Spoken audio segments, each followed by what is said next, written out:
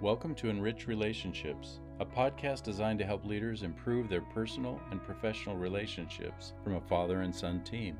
We each bring executive corporate experience in both public and private companies, as well as personal experience as brothers, fathers, and sons.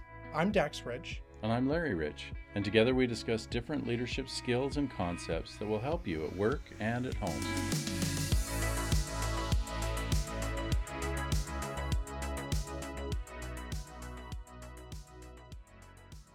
I remember when our kids were young, my wife and I took a class, and it dealt with saying what you mean and meaning what you say.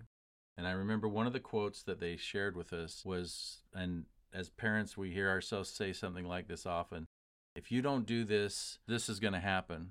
And a lot of times it's something crazy like, I'm going to kill you if you don't do this. Or if you don't do this, some other thing that makes no sense. Or another line that's common is, how many times have I said this to you? Or how many times have I told you to do this? Or I've told you 1,000,000 times too. Well, how ridiculous.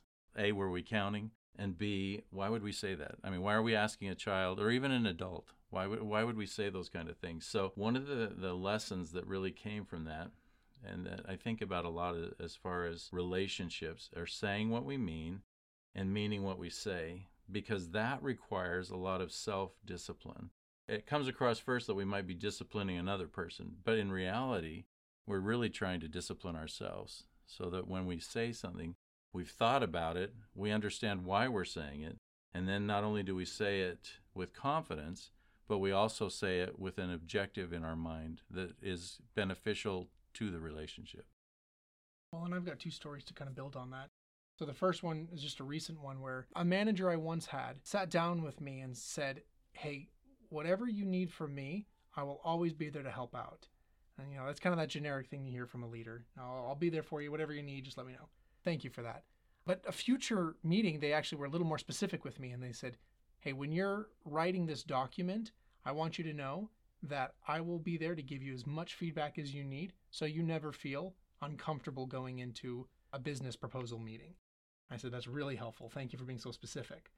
A couple days later, I reached out and I said, okay, I do have some questions here. This is my first time doing it. What would you say I do X, Y, and Z? How do I update this? Whatever. The boss never responded. I said, okay, well, maybe they were just a little busy, so I'll reach out to them again the next day. Nothing. I called them and I said, okay, I'm not hearing anything from you. The meeting for this or the proposal is tomorrow. I really want to make sure this shines. So can you please give me some feedback? They said, yeah, okay, I'll look at it and I'll let you know. 10 minutes later, they called me and they said, nothing to change. It looks great. It's wonderful. Okay, I'll trust you. And as I go into that business proposal meeting, you can see immediately the faces of the senior leadership who's saying, this isn't how we do this, or who told you to write this, or I don't know what you're saying here, whatever, and valid feedback, but feedback that this leader of mine could easily have caught any of the other times I'd asked.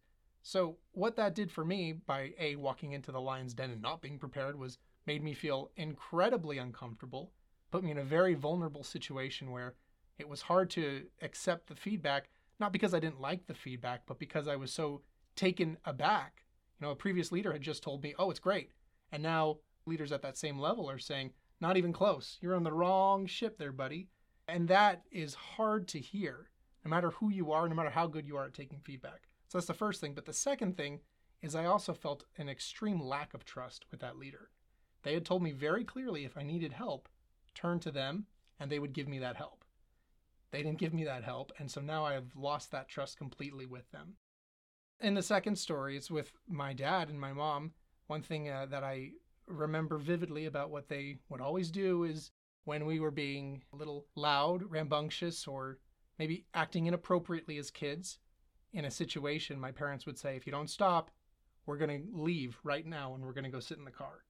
And this could be at a restaurant, it could be at a movie, it could be at any sort of public event. But the point was, if we didn't stop, we would all be taken out, or at least me who was acting out, and then my parents, who really wanted to be there too, we would all leave and we'd go sit in the car. And we definitely tried their patience by pushing it, and my parents stuck to what they said, and we'd go sit in the car. And it wasn't fun for anybody. It wasn't fun for us, obviously, because we wanted to be in there, but especially for my parents who really wanted to be in that activity or didn't want to be sitting in a hot car and listening to us scream our heads off. and complain. But the point is, my parents always delivered when they gave some sort of warning. And like my dad said at the beginning, it wasn't, we're going to kill you if you don't shut up. It's, we're going to go sit in the car, which is an actual threat. But they went along with it. And what that taught us as kids is, if we push the envelope, we're going to get that punishment. It doesn't matter what that punishment is. My parents mean what they say. And so we learned to respect that and to trust my parents a lot more quickly. And not only on threats, but on other things as well, because we knew that even if it wasn't fun for my parents, when they said something, they meant it. And I remember, obviously, this required a lot of communication between my wife and myself as far as, because we had to be on the same page. One of us couldn't say it and then the other one go, no, or undo that or anything like that. So it did require a lot of communication. And in a leadership position, that may require some communication between leaders before things are said to a team. But either way, it's critical in a relationship that you say what you mean and you mean what you say.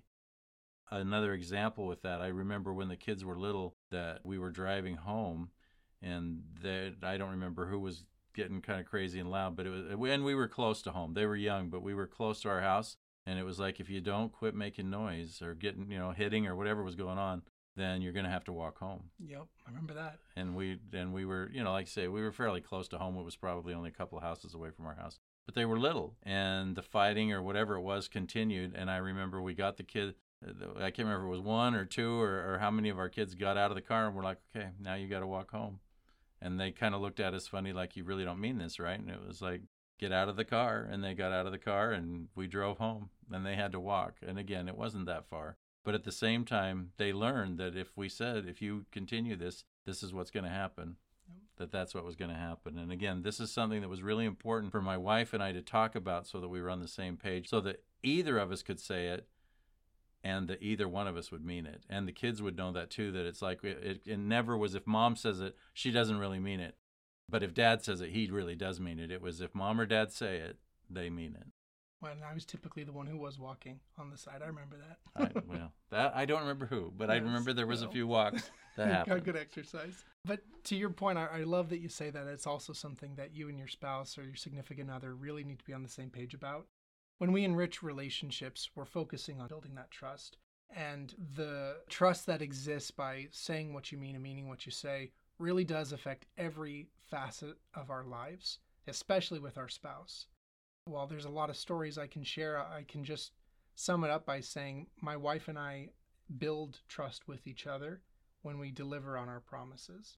It can be even something as small as we plan a date, or I say, hey, I want to take you on a date this Friday, and not forgetting to take her on a date that Friday. Small things, but those are the things that build the trust. And we could even describe it as putting a deposit into the trust bank by saying, I'm going to deliver when I promise something. When we deliver on that, when we act on it, that's when we build trust, and that's when our relationship really improves. Even if it's already in a good spot, just acting on what we're saying will always build that trust. So I think it's safe to say we can enrich our relationship by saying what we mean and meaning what we say. Absolutely.